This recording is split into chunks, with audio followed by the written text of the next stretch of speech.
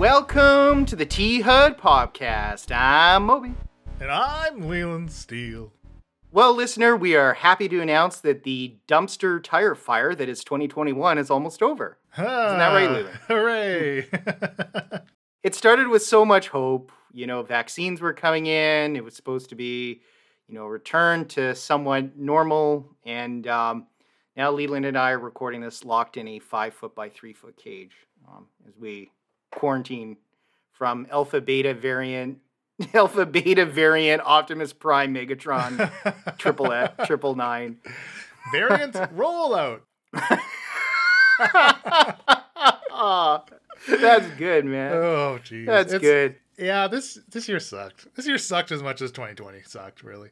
It did. I honestly think in some ways it sucked even more. Like 2020 at least didn't start with the pandemic for a few months. We had some relative normalcy. And then for like a variety of reasons, 2021 just blew it as it went on. But listener, we are here, loyal as always, to deliver the end of year rundown. Very special. We're doing all three of our segments today. We almost always usually just do two. I'm excited for it. And I see Leland is drinking a canned beverage. As usual, in my energy drink. But what is actually just occurring to me is we technically don't have all of our segments because there's no condescending controversy in this episode. That is correct. Yeah, well, what were we going to argue? Is 2021 terrible or worst? Which was worse, 2020 or 2021? Honestly, 2021 had a lot of really, really, really high highlights for me. So that's put into perspective for, like, personally anyways, because obviously, like, I mean, I got to finally meet Emma face-to-face in 2021. And a lot of my reflection upon the year is going to be centered around that and the time we spent together and the activities that we did together. You know, the non-sexy activities that we did together. That's awesome. It's interesting because 2021, you and I both had distance relationships to varying degrees of success. Meaning yours was successful, right? Mine was not. But mine did actually involve a gaming component that I'm going to bring up as well. So, cling on to the good memories that you have. And fortunately, I got to meet Emma. She's really cool. And I'm glad you two have had all these experiences that we're going to talk about. Yeah, well, listeners met her too. She was one of our guest co-hosts we had a few episodes ago. Actually, I think that was in like July or August. I forget which episode number it was, but man, that's like was half a year ago.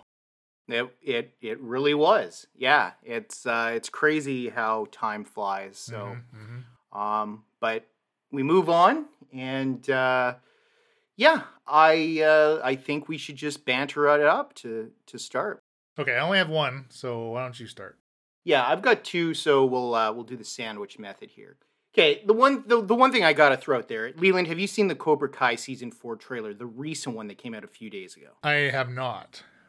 Oh my goodness, so good, so good. So it basically just focuses on the team up. So obviously, Johnny and Daniel are teaming up.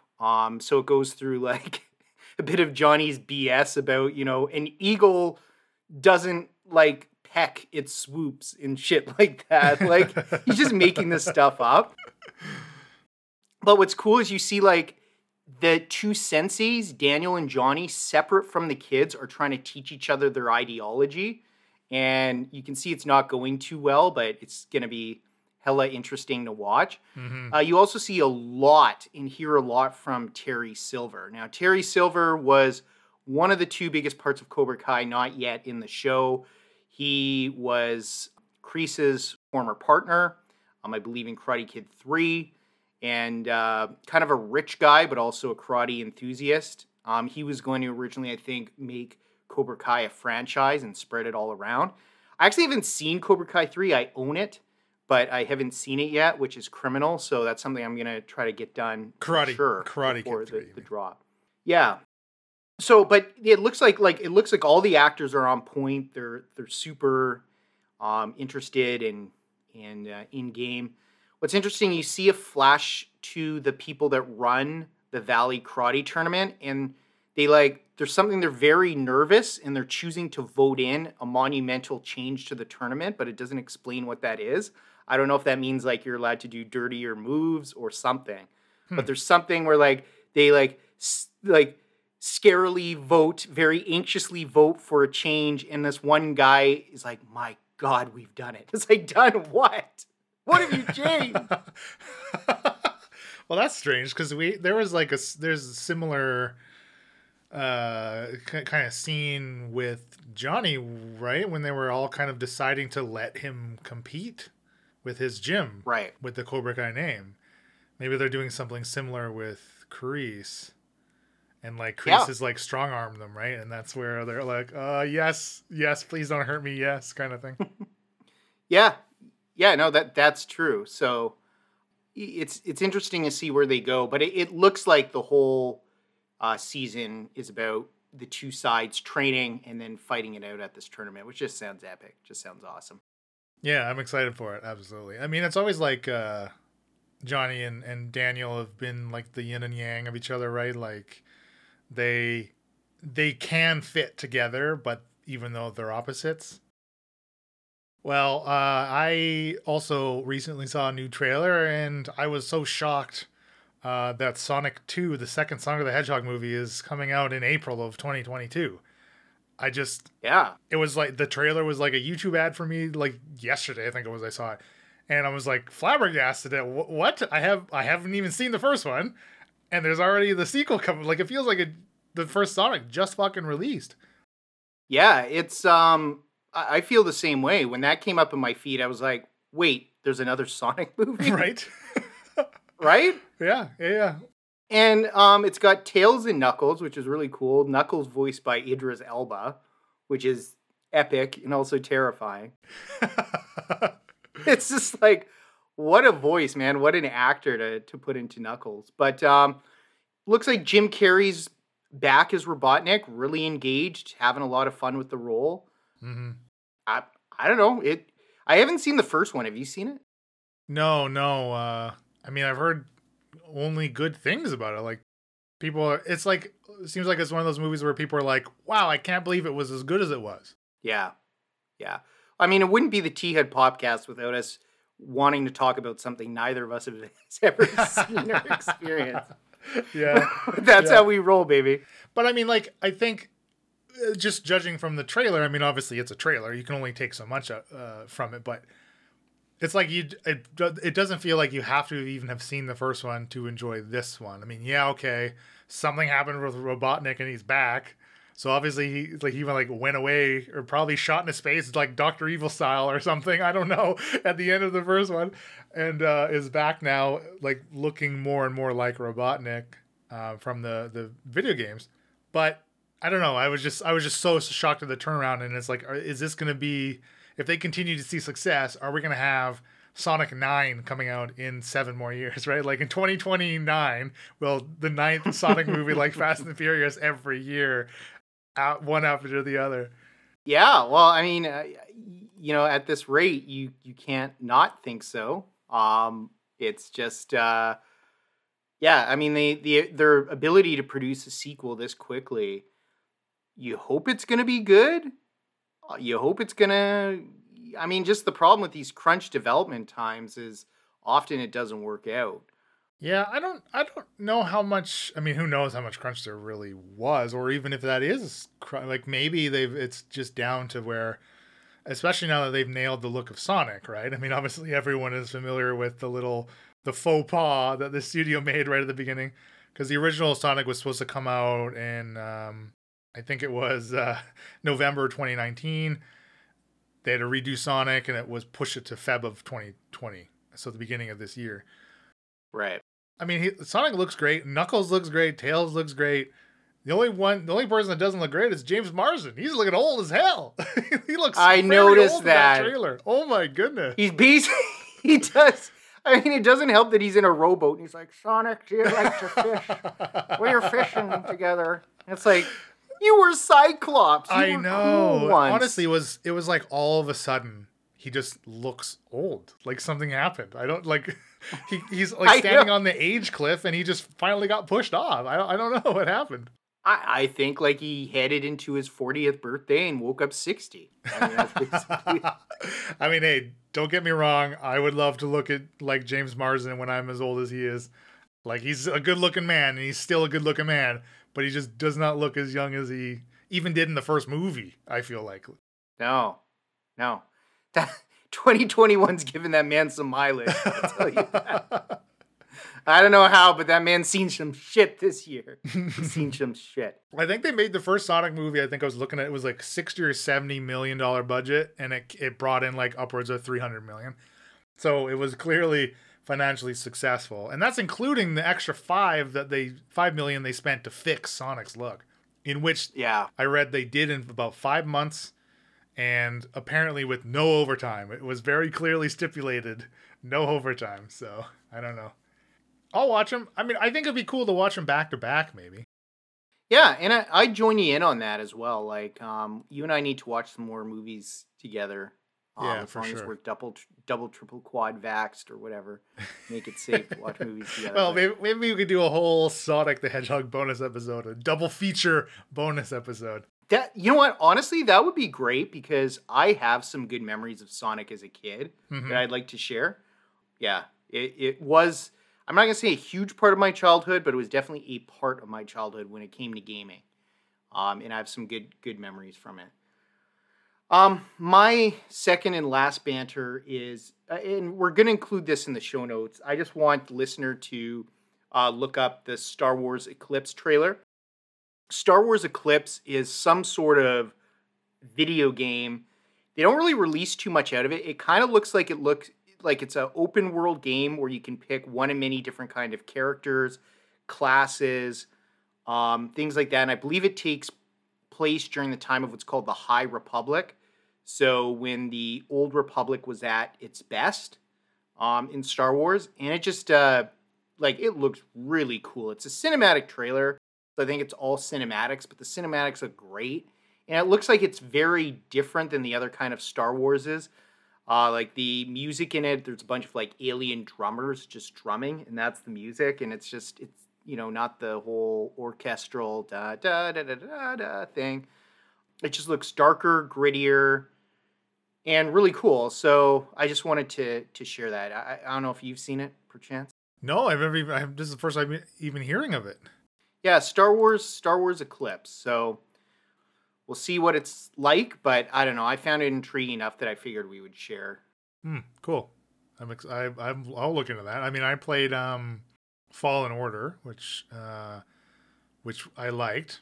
Had you got to play a Jedi, which was cool, and Vader was in it. He did appear, which was also cool. Basically though, like every time he shows up, you gotta run from him because there's no way you can fight him. So it was it was kind of cool how they perpetuated the mystique of Vader in that era, right? Like he's the biggest, baddest motherfucker out there, right? Maybe short of the Emperor, I suppose, but like his name meant something and it has some gravitas to it, and you should be fearful of it. If Vader wants you, you should be scared because you should be very, very scared.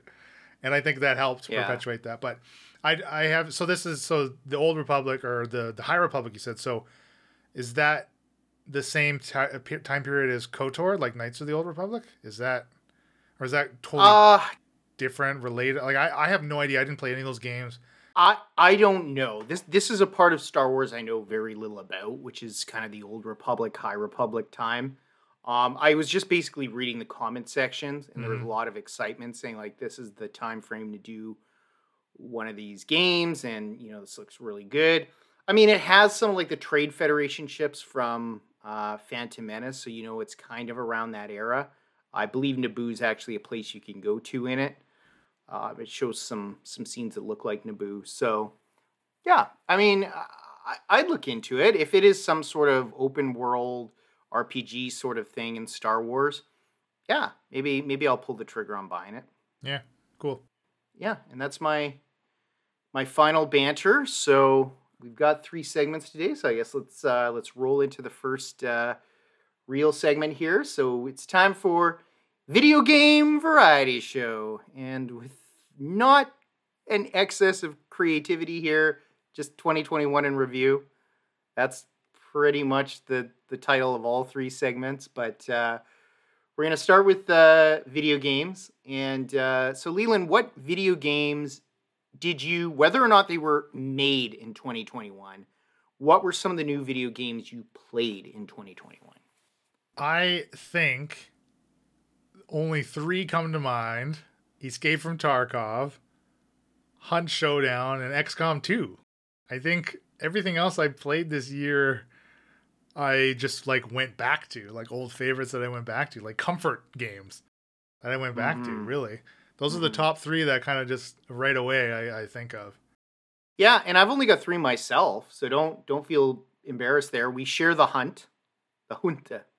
And the other 2 that I played was Mass Effect Legendary Edition. I beat Mass Effect 1, started playing Mass Effect 2, and also Axis and Allies 1942 Online, which is actually the only game formally released in 2021 that I played. The other 2, actually no, I think Legendary Edition was released in April, even though it's an older game. So maybe that's 2 of the 3. The Hunt, though, even though you and I and Ghost Marty and my brother have taken it up, it was released in 2019. It's not a brand new game. No, it's not. I mean, we had a whole segment on it too. Actually, Resident Evil 8. We're both forgetting about Resident Evil 8. That came out this year. Oh yeah. Right? Oh man, we are. How are we forgetting I about don't know. Resident Evil 8? I don't know, because that's a great game, and that is a great game. Like, yeah, I think that's like might be the only like brand spanking new game I played this year. Yeah, and you know what? Even though it was off my list, Resident Evil 8 has to be the highlight for me.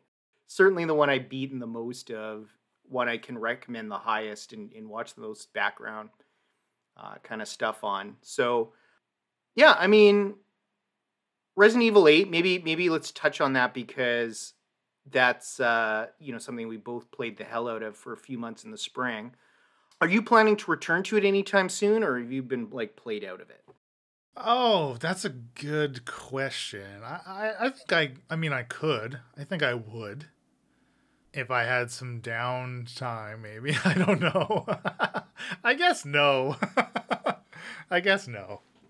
Yeah, I think it would be a while until I played it myself. Actually, I have to toss in Resident Evil 5 to this, even though it's a very old game. I played that with my my recent ex. I think we got through a lot of it, at least like 2/3, 3/4. So that was interesting. It was interesting to see how Resident Evil has changed between 5 to 8. Because as much as 8 is supposedly like an action-filled callback to Resident Evil 4, and it's a lot less hammy than Resident Evil 5 was. Resident Evil 5 has a lot of like hammy, goofy characters. It's like all action, no scares. So it was interesting to see those 2 kind of contrast back to back. Yeah, Resident Evil 8, what more can we say that we haven't already said about it? I think maybe in a couple episodes we spent a lot of time talking about it. Great game. Great game. And The Hunt is a great game too. I suck. You guys are so good at it, but that's a lot of fun. Hunt's great. I like that. I'm finding I like that style game, like that. Like Escape from Tarkov is a similar style as far as the gameplay. You launch character into the match. If the character dies, you lose whatever that character had on them, and then you have to kind of start from scratch, or with whatever other items you may have in your inventory on the next match, kind of thing, right? And right. Hunt's a little different just because your individual hunter also levels up, which you can give them different abilities, and of which are mostly always short-lived in my play experience because it's tough to have a string of matches where you're getting out alive, where you're extracting basically. Yeah, it's a lot of fun, but it's a difficult game for sure. I think we still both recommend it if listeners are a fan of Battle Royale sort of style games. And if you want a challenge, listener, for sure. Yeah. Yeah, so Escape from Tarkov, XCOM 2, that was interesting when you suddenly took that up, one of my favorites. Yeah. Did you ever beat it, or did you get stopped? I think I'm on the last mission, and I think I went to it too quickly, and I'm not I don't think I'm at a skill level, or I don't have the squad to do it. That game, man, I think there's a pretty high difficulty ceiling for some of the matches, or maybe it's more of a skill to difficulty ratio, because you can really, really fuck yourself hard, right? Like, Yeah. you have to be incredibly tactical, which I mean, that's what the game is, right? It's a tactical maneuvering, dudes on a map kind of guy, right? Game, which I've never really played a game like that before, and I really liked it. Like, I really dug XCOM. Like, I played it for, it must have been over 2 weekends. Like, I played like 40 hours over like 2 weekends of it. I played it a lot, very, very quickly. And I think I got pretty okay at it, but it's just so easy to make a mistake. If you, just the fog of war, just if you like, overextend one of your squad soldier guys, they can get absolutely fucked. They can get just outright killed if you run them into the wrong place at the wrong time. It can be very punishing. Yeah, what XCOM 2 has over XCOM 1 in difficulty is that it keeps dropping off reinforcements on your missions if you go too long or at certain points. XCOM 1 does not do that. It's always a set amount of enemies, and you kill them and you're done. And that is a major up to the difficulty level. Plus, I feel like you need to go back and play XCOM 1, Leland. I mean, the interface and the graphics are similar, but 1 really does lead into 2, and I think you'd understand a lot more of the lore. Plus, like, Bradford, your guy that gives you orders, he's like such a badass in 2. Like, the guy's like scarred with like holding like knives and shit, but he's like just this like preppy young babyface lieutenant in XCOM 1. So like the change in Bradford is hilarious. Right, like he's seen some shit by the time number 2 comes around. He's seen some shit. And so, like, Shen, the woman who's your engineer in XCOM 2, her dad is the engineer in XCOM 1. So there's like all these connections like that too. So they're both good games. My recommendation is to play them both. Yeah, you know what? I find sometimes, though, the reinforcement thing is like it never really factors in if your positioning is good. Because I feel like if you can get, proficient enough at the game, by the time reinforcements are coming in, one, either you're in a position to where as soon as they land, they're dead because you just fuck them up because you're there to surround, or you're on your way to the extract, and as they're landing, you're like your last like 3 dudes are getting out of the extract point. Yeah, no, that's true. Proper positioning, it's not a big deal. Even at the end of the game, the reinforcements are still usually like 1 guy that can shield plus 2 like grunts, like absolute grunts that you can take out. Yeah. So you're right with proper positioning. I think that factors in though, like you said, proper positioning. XCOM 2 is much more punishing and much more unforgiving than XCOM 1 is. XCOM 1 is a lot more forgiving. It's like, if you have decent cover, a lot of the aliens, they're just going to shoot over your head or miss you. They don't throw grenades as much. It's just, I'm not going to call it a cakewalk because it's not, but it's definitely an easier game. Yeah, I felt like in 2, a lot of the time is if you don't have first strike, you're gonna get hurt. You really have to first strike, and you really got to you either got to be able to just take the enemy down before they even get a turn, or they're going to hurt you, even if your positioning is good.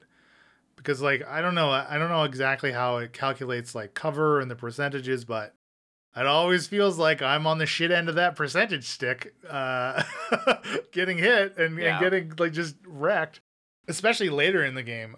But I really like the progression system, or I don't know if you would call it the progression system, but like the threat bar, right? As it's raising to like the ultimate goal of the aliens, right? And if you do missions in select areas, you can decrease that threat bar. I really like that. I like managing that.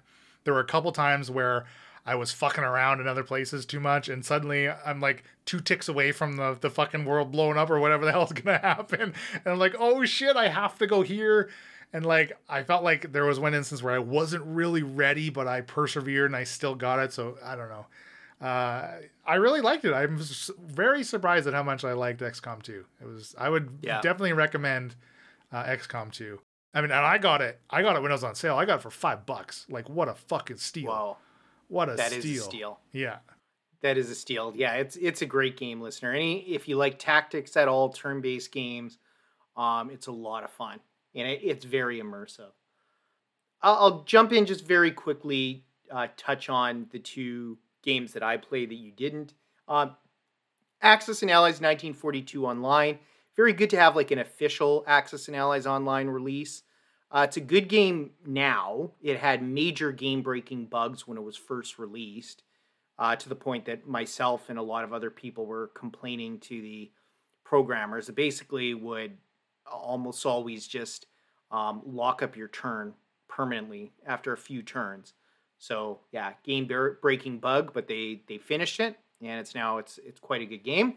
I wish it was 1940 global, but it's not. So this is the next best thing.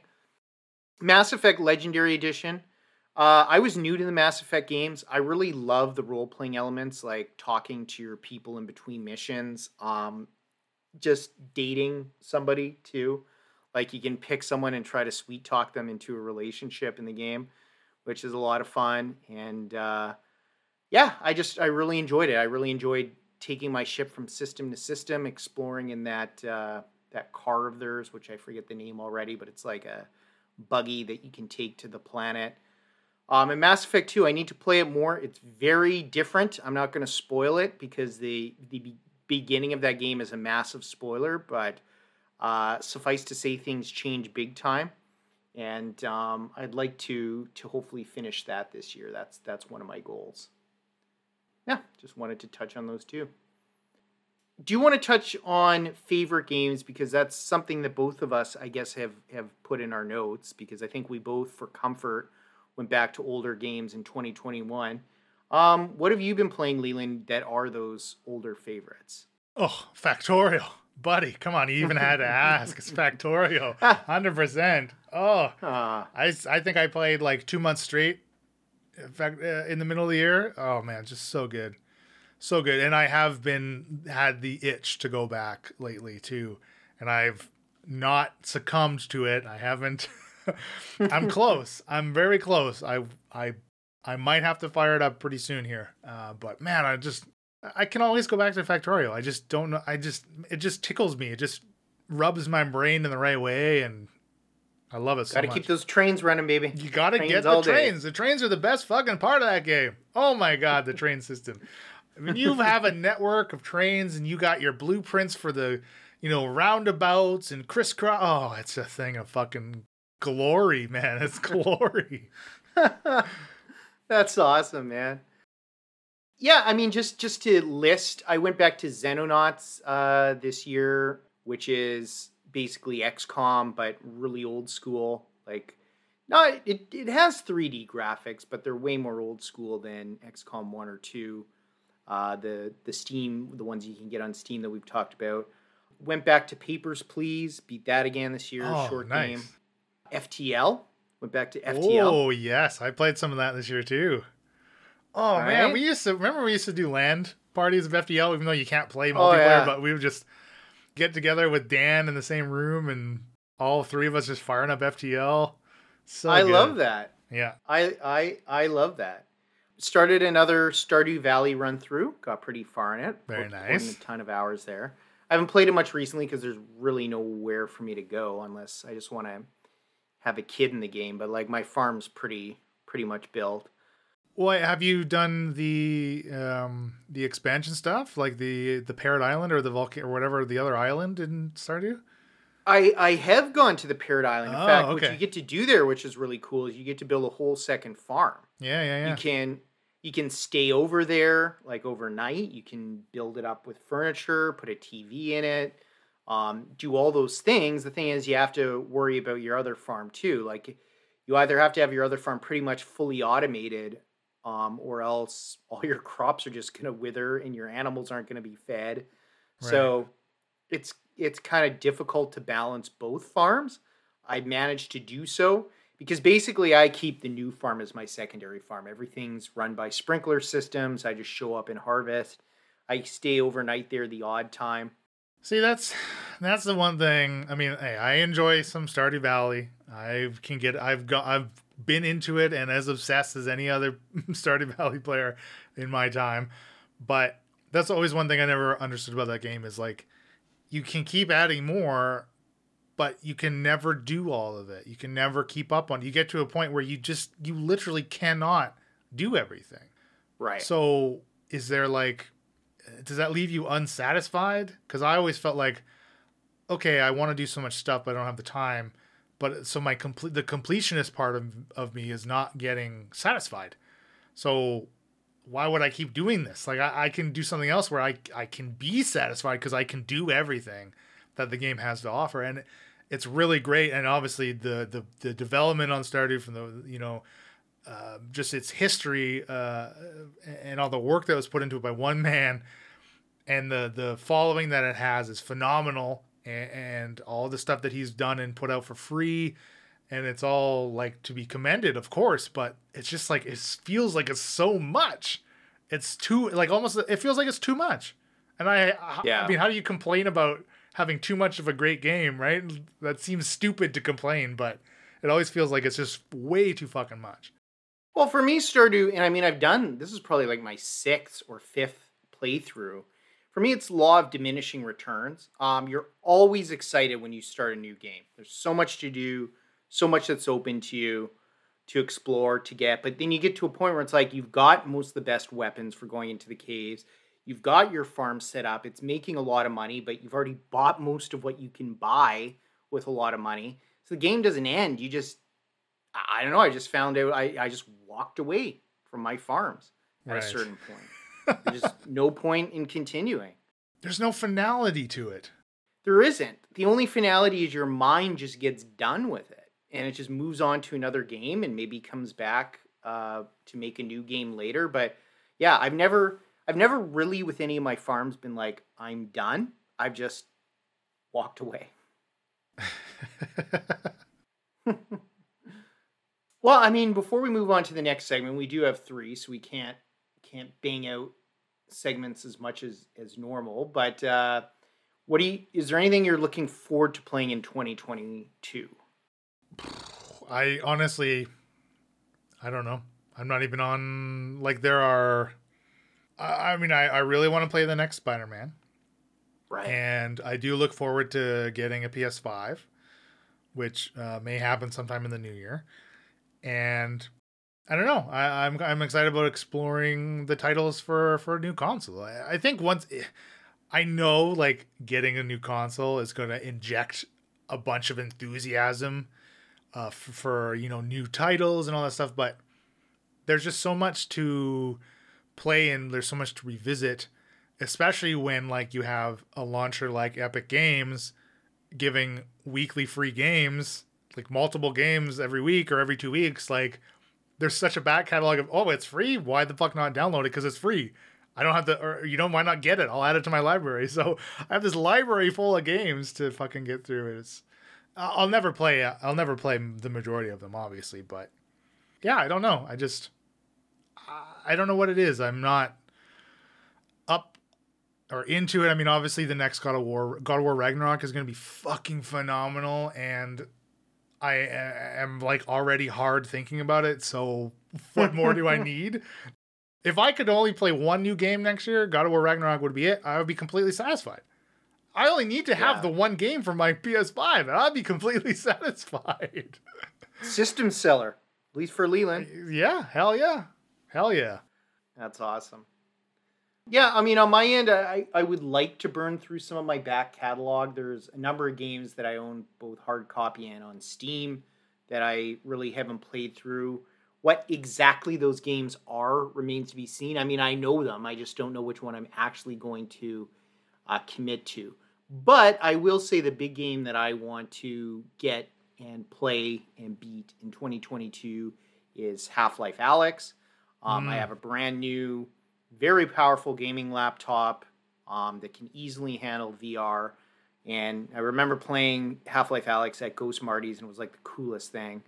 And so I want to do that myself. So, yeah, that's a big one for me. And then I'm sure there's going to be other smaller ones that I knock off, older games. And I don't want to go back to as many games as 2021. I think that's nice to have some old time comfort food, but then I think you at some point need to kind of move on and spread your wings a bit. So, yeah, I agree. Awesome. Well, let's hit up the next section there. All right, that means we're moving on to Crazy About Cardboard. A a segment that we've mentioned before has admittedly kind of been left in the dust a little bit, as a nature of the amount of time we have to get together and the amount of ability in which we physically can get together, et cetera, et cetera, et cetera.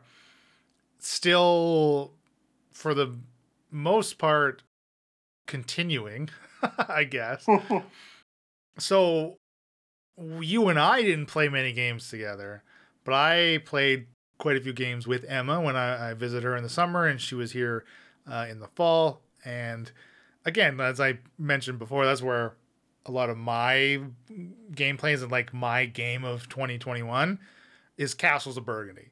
And now that game is not by any means new or even in the last 5 years. But it's a great game. It's a great classic game. And Emma and I, it's like our game now. We played the shit out of it. I routinely win. She's never won.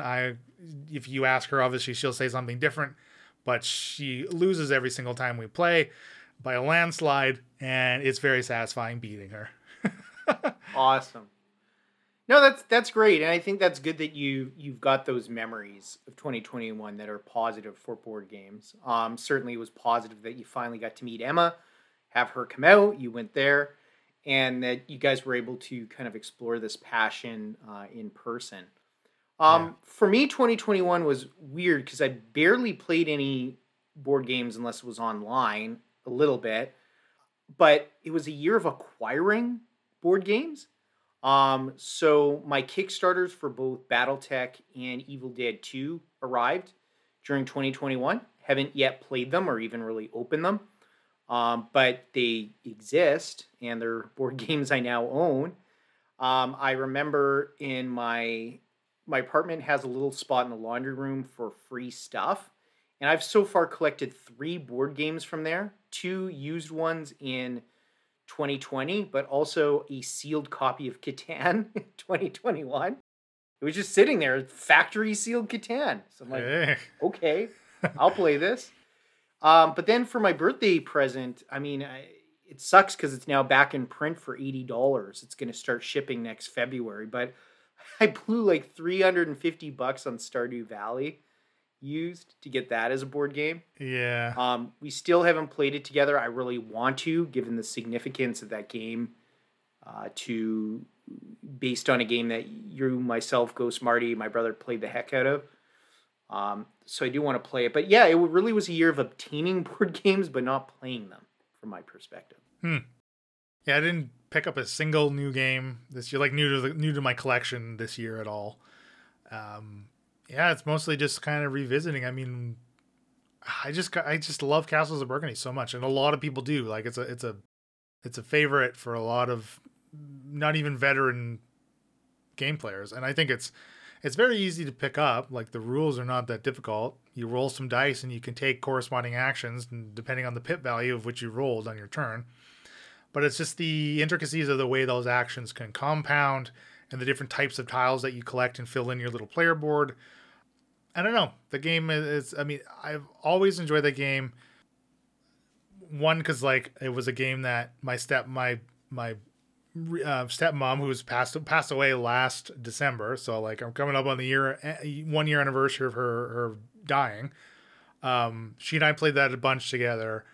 Like one of the first things Em and I did when I went out there to the Netherlands and to Utrecht, we went to a board game shop called Subcultures, and pretty prolific, especially obviously if you live in the area, like and you've been to Subcultures. Very cool store, like very kind of, I don't know, kitschy is the word, very kitschy inside, like just the way it's organized. The staffs are very nice, huge selection, like tons of games. It was just so nice to go in there and just wander around in it. Like I haven't been into a board game store in like 2 years, right? Like, and Emma, so that's where Emma picked up her copy of it, which was the one that we played like every day that I was out there. Yeah, I don't know. I don't feel, when I first got into the hobby, like my collection is pretty large, but it is by no means curated. So it is a direct, stereotypical first into a hobby, the board game hobby, specifically, obviously in this case, but like that could be said for every hobby. Dive headfirst, get swoop and swipe up every single thing you can find, right? Just get your hands on every bit of that hobby and that type of culture, right, that you were submersing yourself into.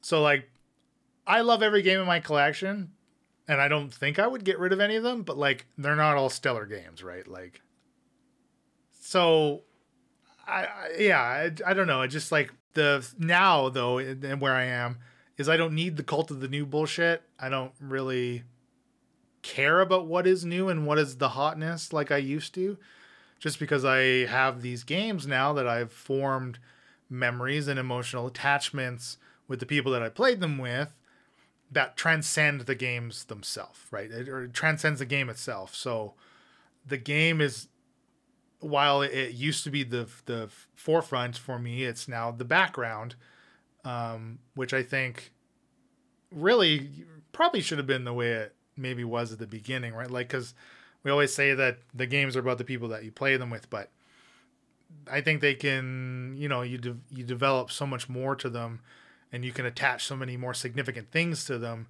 just as a result of them being this social lubricant, really, right?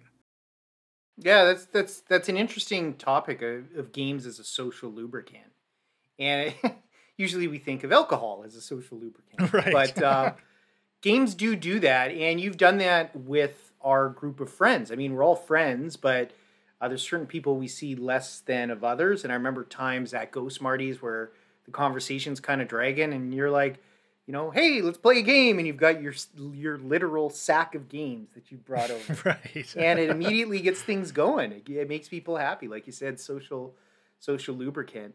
My single best memory of board games in 2021 is the night I went to your place with Emma. She was there, and we played Splendor. And then you give me Splendor because you have another copy. And then you say, do you want to play some Magic? And I'm like, fuck yes. And it was awesome to just play Magic. It had been like a year and a half or so since we played Magic. Man, I want to play it again. I want to dig up absolutely. my decks and play more Magic. This is one of my hopes. I've got this written in my notes, is I don't want 2021 as it was with board games for me, collecting but not playing. I want to play more games with you in 2022. Fuck the pandemic at this point. You live 5 minutes away. Let's play some games, some one-on-ones, some co-ops. Let's see if Marty or my brother want to be involved. If they don't, we'll play anyways. We still have to play Star Wars Rebellion. I've been sitting on that for like 2 years. We gotta fucking get that to the table. Man, let's get Twilight Struggle going again. Let's get a game of Twilight Struggle. Yes. Oh, so yes. Good. Yeah, so good. Absolutely, Twilight Struggle. In fact, I'm gonna load that onto my Steam right after. Oh yeah, That there, ready to go. Because Twilight Struggle is like, it's like the one board game I think you and I need to learn on Steam before we play in person. The rules are pretty opaque, and I just feel like we do shit that's wrong. But there's a lot of edge case stuff, right? Like just the way the cards interact. I think that's kind of a thing that happens a lot in like card-driven games. There's just so many different combinations, and then it's like, well, wait a second, where's the stack? We need an MTG stack here of how things resolve, kind of thing. Yeah, I think every time we played that game in person, we've played it incorrectly, done something wrong, but I don't think it never hindered my enjoyment of it. That's for sure. Yeah, no, I agree with that.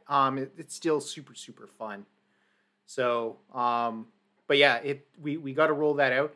And I think that's going to enliven the Crazy About Cardboard section when we review Rebellion, when we talk about these other games, that we're playing, new Magic decks we're putting together, things like that. I think maybe that's probably the main reason the segment has suffered. We just have been playing the games. Yeah. You need to play the game. I really, really want to try BattleTech. Oh, so do I, man. And I have it, so there's really no excuse. I guess you're probably not taking any time off during the holidays, but if you are, I'm taking time off before Christmas, so be great to play sometime. We'll find some days to play. Yeah, for sure. Boxing Day or the like, or something like that. So, yeah, and I mean, that really answers the question of what I'm hoping to do in 2022 when it comes to board games. How about yourself? Well, I hope to be able to get out to Origins. I hope to be able to actually meet the members of the Incorrigible Party and obviously see Emma again very soon. Play more games with her and them and you and the rest of Tia. And yeah, I want to feel good again. I want to feel happy again. Don't worry, Leland. You make me happy. Playing Magic with you. Listener, there is no experience like playing Magic with Leland, but using his own decks against him because he can't lose. Leland, if you know his personality, he's happy because his deck wins no matter what happens. He's happy like seeing his deck work for me, beating him, or his own deck beating me. He's still happy. Yeah, it's like you living vicariously through your child, right? You're seeing them grow up and you're seeing them flourish. A thing that you've built, a person that you've raised, and they are who they are, and they are winning the way they are because of you. This is your victory, and not theirs. Baby. It's yours. That's right. I'm just like the puppet master. Playing the strings, that was a good night though, because like Emma was tired, so she like sat on the couch knitting, and then I put out the 12 decks that I always have built, and she just came over and randomly picked them out for each of us, and that's what we played. Like that was so good. It was so good. We just needed a randomizer like her. You know what it reminded me? Have you ever did you ever watch Day 9 playing MTG with like his friends? It was like I think it was on Geek and Sundry or something on YouTube, but he had this color wheel, and you would literally just spin this wheel. And it had a bunch of different color variations, and that's the color deck, or the 2-color or the 3-color deck that you would play. If whatever you spun on the wheel is the random deck that you would get that their production team happened to have built or whatever. Like that's kind of what it reminded me of, and I always like that. I always loved the randomness of it because I always have 12. I literally always have 12 decks built at any time. I love being able to have a selection and just grabbing anything because I don't really care what I play. I just like to play. Yeah. No, it's awesome. All your decks are a lot of fun. I'll say that.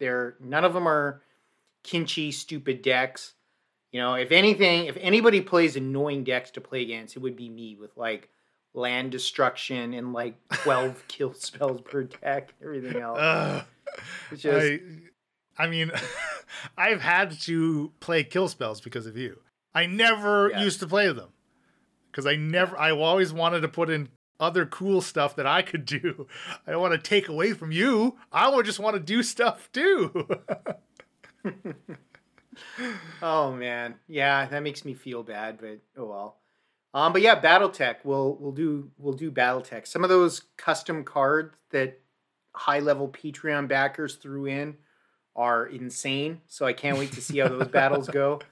Like the woman who's a psychologist and her pilot just wants to help both sides heal through therapy for warfare. I mean, it's admirable. Guy who made his 2 baby twins pilots, like actual babies, that somehow pilot a mech. Like it was really weird. Some of the custom pilots that there are in that game. People could submit whatever they wanted. So. But yeah, I mean, I guess there's not much to say about Crazy About Cardboard, so I guess we can move it on. Yeah. All right, well, it's time for the final segment, which is Movie Musings, which, again, very creatively is 2021 in review. So what movies, what TV shows did we watch in 2021? Regardless of whether or not they actually came out in 2021, it's just what was our 2021. So Leland, maybe lead us off with a few of the TV shows that you got into this year. Yeah, I mean, really, the main one comes into mind that I'm getting back into. I've actually watched. I think I watched all of it, but the series Bones with Emily Deschanel and David Boreanaz. And I remember, so when I was a kid, when this was on, like, because it came out, I think it aired in like early 2000s, right? I remember being in high school and my mom used to watch the show all the time. So I had like memories of it like being on in the background, but never really like watching it myself. And then, 2012, 2014-ish, like watching whatever there was available of it. And when Emma was here, we were watching it on Disney Plus. So now again, like she and I are like kind of we're both watching it now. And this is like one of our shows that we watch about and like shit on it together. Right. Right. Even though it's actually like, it's a pretty phenomenal show actually. Like it's really, really good. Even the filler episodes are interesting. I mean, I don't know if you don't like David Boreanaz, I don't know why or who you do like, because he's a fucking gem and a fucking Adonis. It's a great show. If you haven't watched it, like watch it. I think there's 12 seasons of it. I'm in like I'm in the beginning of season 11. So yeah, I don't know. It's great.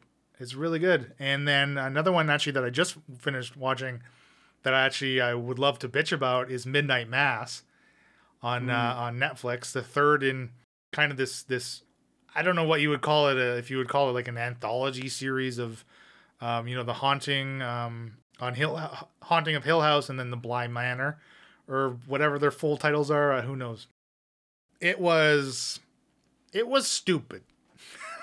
It was by far the worst of the three. It was dumb. Oh boy. I can say it was stupid. Yeah. You know what's interesting, Leland? So you came up the other day. I got a teeth cleaning at my dentist, and there was a new hygienist there who really wanted to talk movies and TV. And I brought you up because her and I were both like, yeah, I've just seen so many like crappy shows that annoy me, and I stopped watching them. And her and I were the same. And I'm like, but I know a man, and this man will finish anything. This man will loathe the television show, but he will watch all 14 seasons to conclusion. And she was like, I don't know how he does it. He must be a superhero. And I'm like, in a way, ma'am. In a way. He's not the podcast host we deserve, but he's the one we need right now. Martha! It was just hilarious how that came up, but you're right. I mean, I guess she liked Grey's Anatomy. I'm like, yeah, how many seasons are there of that show? Like 5? She's like 16. I'm like, what the fuck? That's actually one that Emma's been watching. I would probably watch it with her, but I don't think I would watch it on my own. No. Dude, 16 seasons. They continue. Like that show is the 17th season just came out or something. Like it's continuing. What? It's not over. On? It's still going. That show is still going. That show's been on like longer than half our lives. Yes, literally. It's bonkers. I can't it's nuts. That's crazy. For me this year, really there was only one movie that was a big deal that I saw. That was Dune. I'm sure I saw other new movies, but can't really remember them, and none in the theaters. Dune was the one and only movie I saw in a theater in 2021. I'm not going to harp on that, listener, because it did totally deliver as far as I was concerned. So that's definitely a high point. TV shows. What I noticed is a lot of it was front loaded to the beginning of the year. So finishing off Mandalorian, Cobra Kai season 3. I Think You Should Leave season 2. I finished that in the spring. I started The Expanse and watched season 1 of that. That was a really good show. I want to continue that. I was watching it with a group, and that group kind of broke apart because my ex was in that group, and she kind of broke us apart. So Oh. I'm hoping to pick it up with a few other people. Mm-hmm. But the show, you know what? The show I really got into in 2021 or back into is Unsolved Mysteries. And I've always liked that show. Oh, nice. Now Netflix came out with new Unsolved Mysteries, and I watched like 3 of the 6. I still got a few more to go. But they inspired me to go back on Amazon Prime, who has all of the old back episodes, and watch them. And I've been spending a lot of time with that. I think I'm on episode 21 of season 7. Like, I've watched a lot of Unsolved Mysteries this year. And what I like, though, is Amazon has updated them all so that even if something was discovered in, say, like 2015 or something like that, it comes up as like a footnote at the end of the segment that, this mystery was solved. And it's really good. Like, even though the show is Unsolved Mysteries, I still like to know, like, did this person find their long lost love or parent, or did this murderer get caught, or something like that? And it's good that they updated it, and they updated it with the original graphics as well, so it doesn't seem out of place, which I think is really good. Nice. And so I mean, I'm probably gonna watch more Unsolved Mysteries once we're done recording tonight. So yeah, that was really my 2021 as far as shows that I watch. Oh, the other thing, I mean, this is not really geekish, I guess. I spent a lot of money because they're expensive. I spent a lot of money to collect all the 30 for 30 ESPN sports documentaries. I'm really into sports. Leland is not. These documentaries are fantastic. They're very expensive. Probably like, I think I have 3 box sets, and they're probably like $110 per box set. Yeah. But they're great, and I've watched most of them, probably like 90%. There's maybe like 3 or 4 out of all 3 box sets I haven't watched yet. And I keep coming back to them. So they've got some lasting potential there. So one of those was the inspiration for The Last Dance, right? The Michael Jordan thing.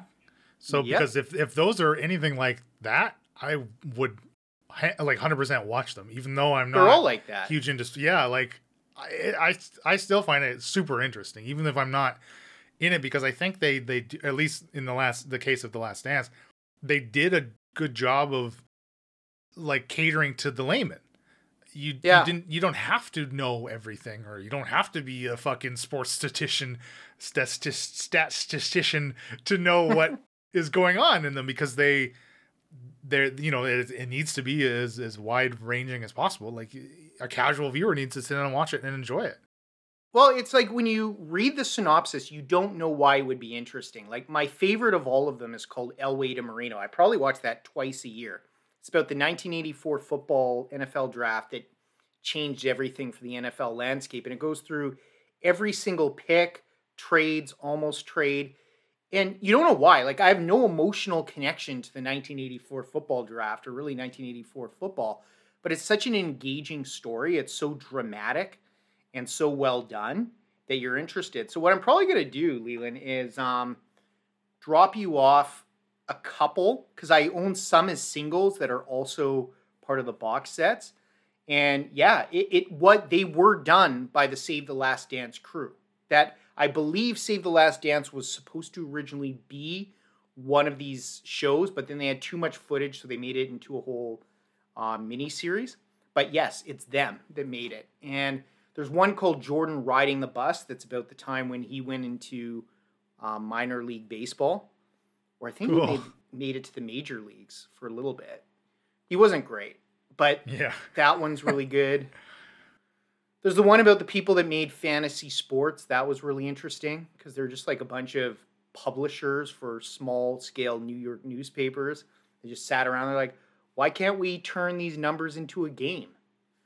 And it's like, okay. And they did.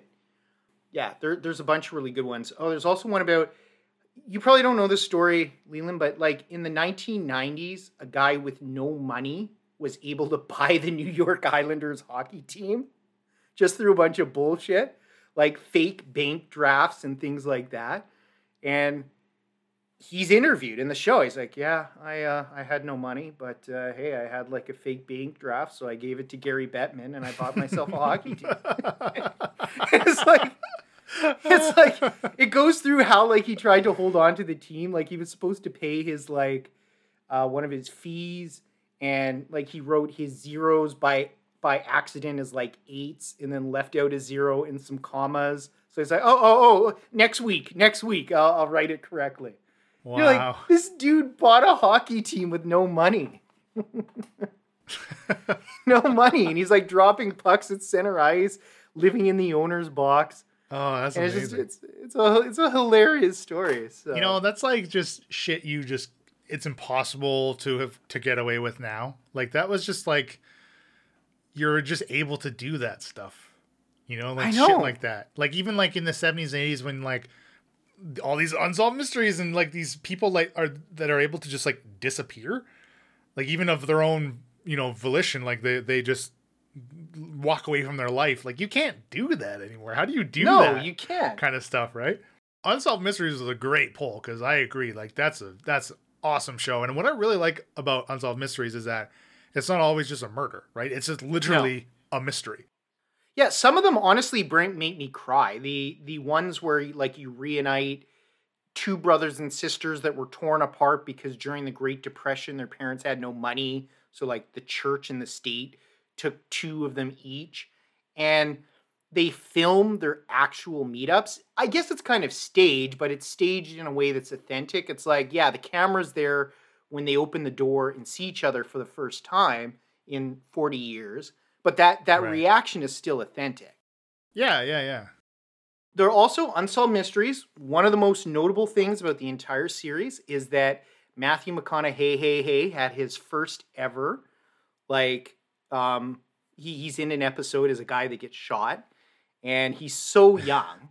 He's like, I think he's supposed to be like 18 in it, but it's Matthew McConaughey. The guy's like big shit nowadays, and there he is like in a reenactment. So it's kind of cool to see him get his start. That's cool.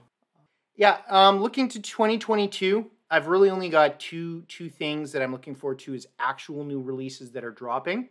Cobra Kai Season 4, which I know you'll watch, because it's Cobra Kai. But of course. Will you be watching Book of Boba Fett, which is my second? Oh, yeah.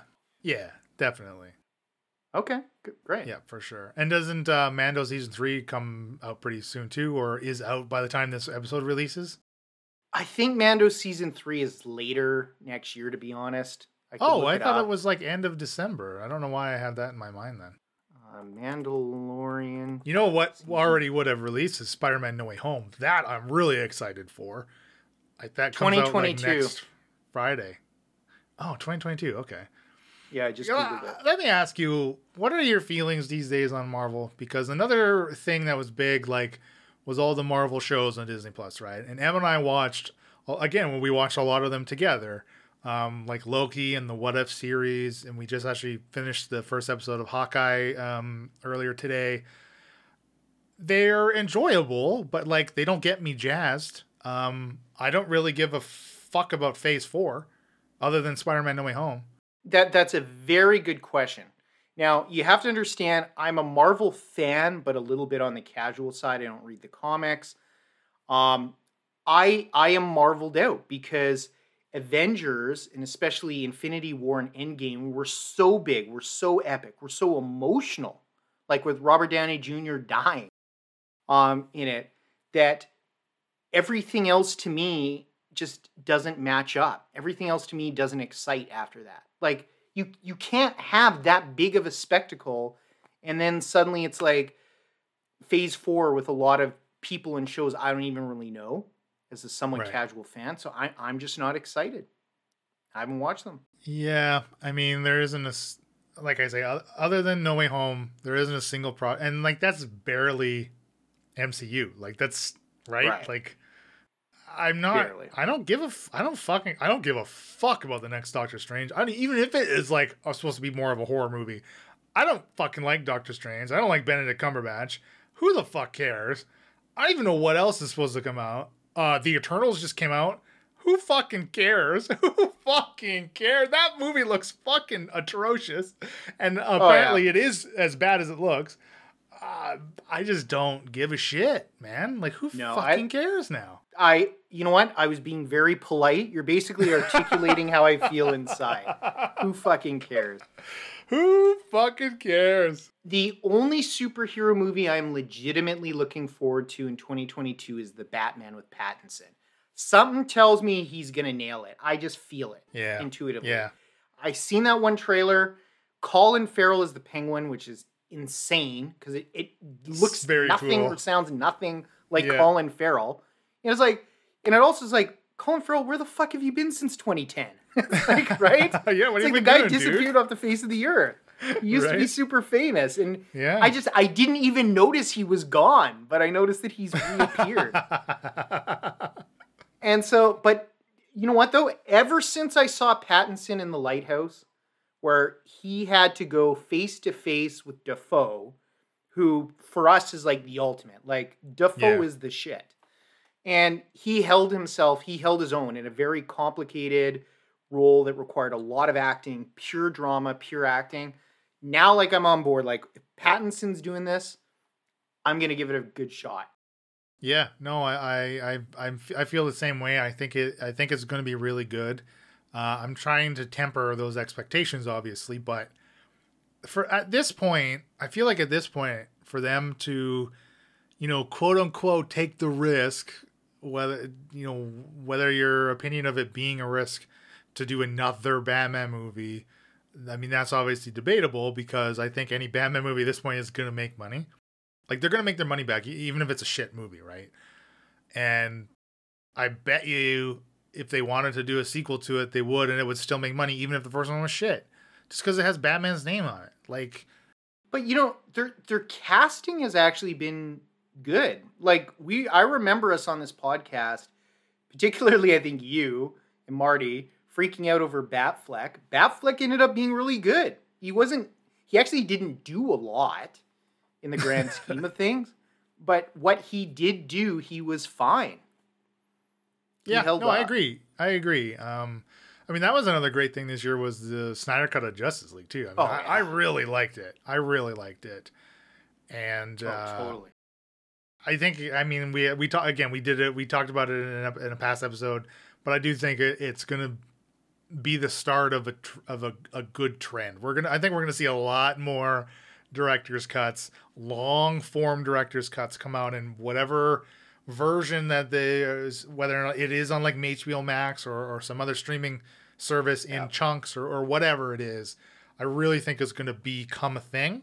I mean, you mentioned when we were talking about Dune, how much there is shot of Dune. An extended version of Dune is the first part is an entire possibility, right? So I think it's going to be a thing. I think it's going to be very popular with a lot of fans, and I don't know how much of an influence it'll actually have on future projects as far as like studio interference.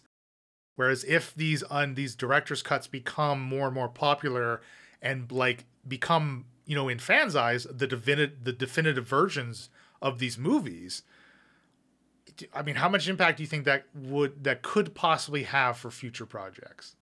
I mean, I think it could have a lot. Like, I had a very unique experience in watching Justice League, Snyder's cut, and the original cut actually second, but only spaced out between like sleeping 6 hours. So they were both really fresh, and the difference in quality is insane. I barely could stand the original cut, the Whedon cut of Justice League. It was so dumb and not fun and not great in comparison to Snyder, who made a fantastic movie. Like, Snyder's cut is great. I'm never going to ever watch the original cut again, most likely. Right. My preference would be if studios just let directors make what they want to make the first time, but they try to force them into these like less than 3 hour theater segments. And so you're right about Dune. Jason Momoa says there's a 4 hour cut that's fantastic that he wants released. And Jason Momoa was a great part of that movie, by the way. I mean, Dune is already fantastic, but yeah, I would have loved to see more time with the Atreides actually mining on Arrakis before things turn to shit, more character building moments. I think there's a lot there that's fantastic. My worry is that studios who always see money will be like, okay, great, we can release the director's cut always after the original cut, so we're gonna we're gonna double dip, basically. Right. But what I want is the boldness to say no. This is a 4-hour long theater movie. This is the director's cut. This is what the director wanted. Yeah, it's 4 hours. You know what? Maybe we'll do something crazy, which is what they did in the 1920s and 30s, and have an intermission. What a crazy idea that's like 100 years old, and actually show the movie that was meant to be made. Well, what do you think about like Matrix Reloaded Revolutions thing where they're split and released, you know, 2 parts of this movie released like 6 months apart theatrically? I didn't actually mind that at the time. I mean, dates myself, but I was basically becoming an adult when those 2 were released. I like that. I did like that there was a very short break between the 2. I like those a lot. It's actually interesting to see where this Matrix goes. I've heard this Matrix is supposed to kickstart a trilogy. That Resurrections is a one-off. Oh. Yeah. Yeah. Interesting. The thing I'm it's hope against hope, but Watch Mojo, which we both watch Mojo's top 10 lists and stuff like that. They suggested, and I think this would be absolutely awesome, that John Wick is who Neo is in the Matrix. Right. When he doesn't remember that he's Neo. It makes so much sense. It makes all sorts of sense.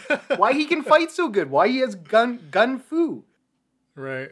I think that would be the coolest retcon ever, but I mean, maybe I'm alone. Yeah, that would be rad as hell because the John Wick trilogy is a good trilogy, even though John Wick 3 sucks. The first 2 are great movies, and like 3 is a watchable movie. It just is nowhere near as good as the first 2. So take that into, you know, consideration when I say John Wick 3 sucks. Yeah, that would be cool. And you know, the thing is though about like Reloaded Revolutions, like very clearly, yes, that was the plan. Obviously, that was the release schedule.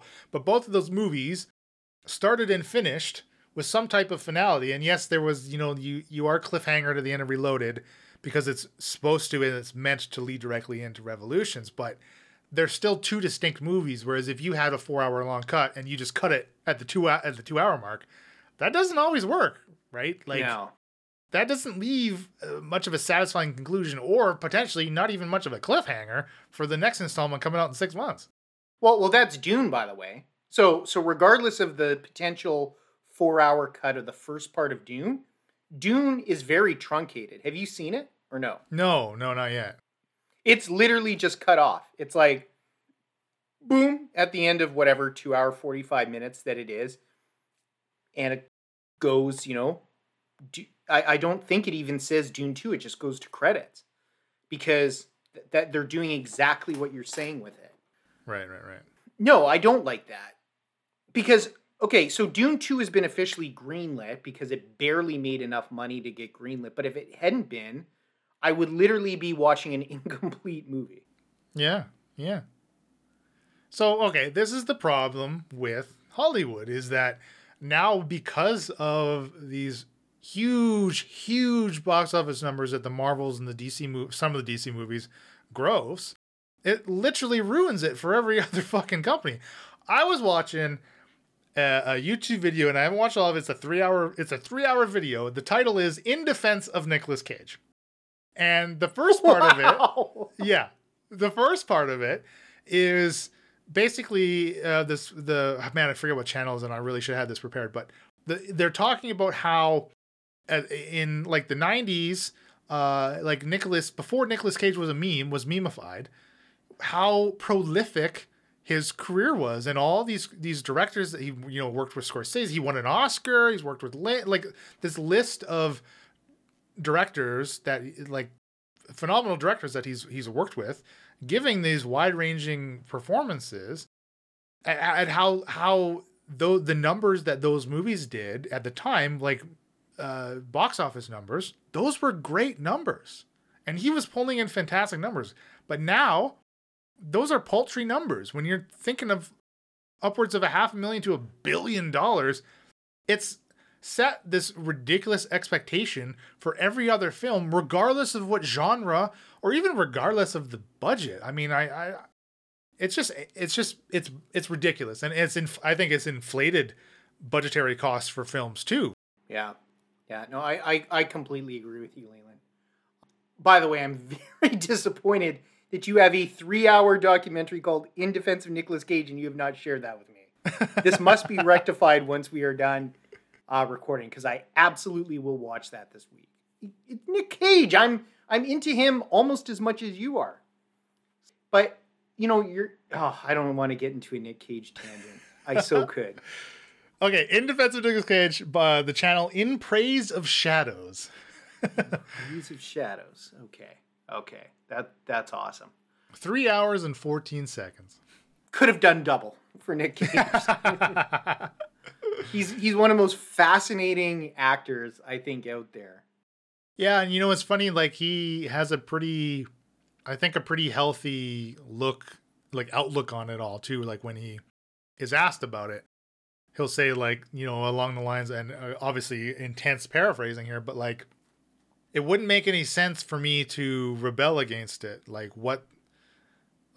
It is what it is, and in a way it's flattering, but there's also so much more to what the work is and the performances I give. I mean, Cage has been one of the kind of front leading actors of doing the lower budget and popularizing and normalizing, I guess, for lack of a better word, direct to video or direct to streaming movies kind of stuff, right? Like that's kind of that's his jam these days. And that's not to say, and I guess it's a point to be like, well, just because you're getting put right out to direct to video doesn't mean you have to be in a shitty movie kind of thing. Yeah. No, I think that's great that he's in on that. And for the most part, he's still doing great work. I really loved him in that movie. What's it called? Like the Colors of Silence. Yeah, Color Out of Space or whatever, that H.P. Lovecrafty one. Yeah, he was so good in that. Yeah. And so, like, his skills still have a lot of potency. But you're right. He's just trying to normalize this kind of direct to streaming sort of thing, which is, I think, new to a lot of us. And so maybe he's breaking through some stigmas there. Because it's not like he's washed up like Steven Seagal doing like Sniper for Mercy or whatever his direct to video stuff is. It's like Nick is still making legitimate movies that are right, but just happen. Steven Seagal never made good movies. Nicolas Cage has made a ton of good movies. I guess he didn't. Steven Seagal, I always thought you could make like a very easy, like QBasic program to generate names for him in his movies and also names of his 3 movies. letters. It's got to be 3 letters. 3 words. Well, 3 words. 3 words. Yeah, 3 words. 3 words. And it's like an item of and then something. Yeah, an article.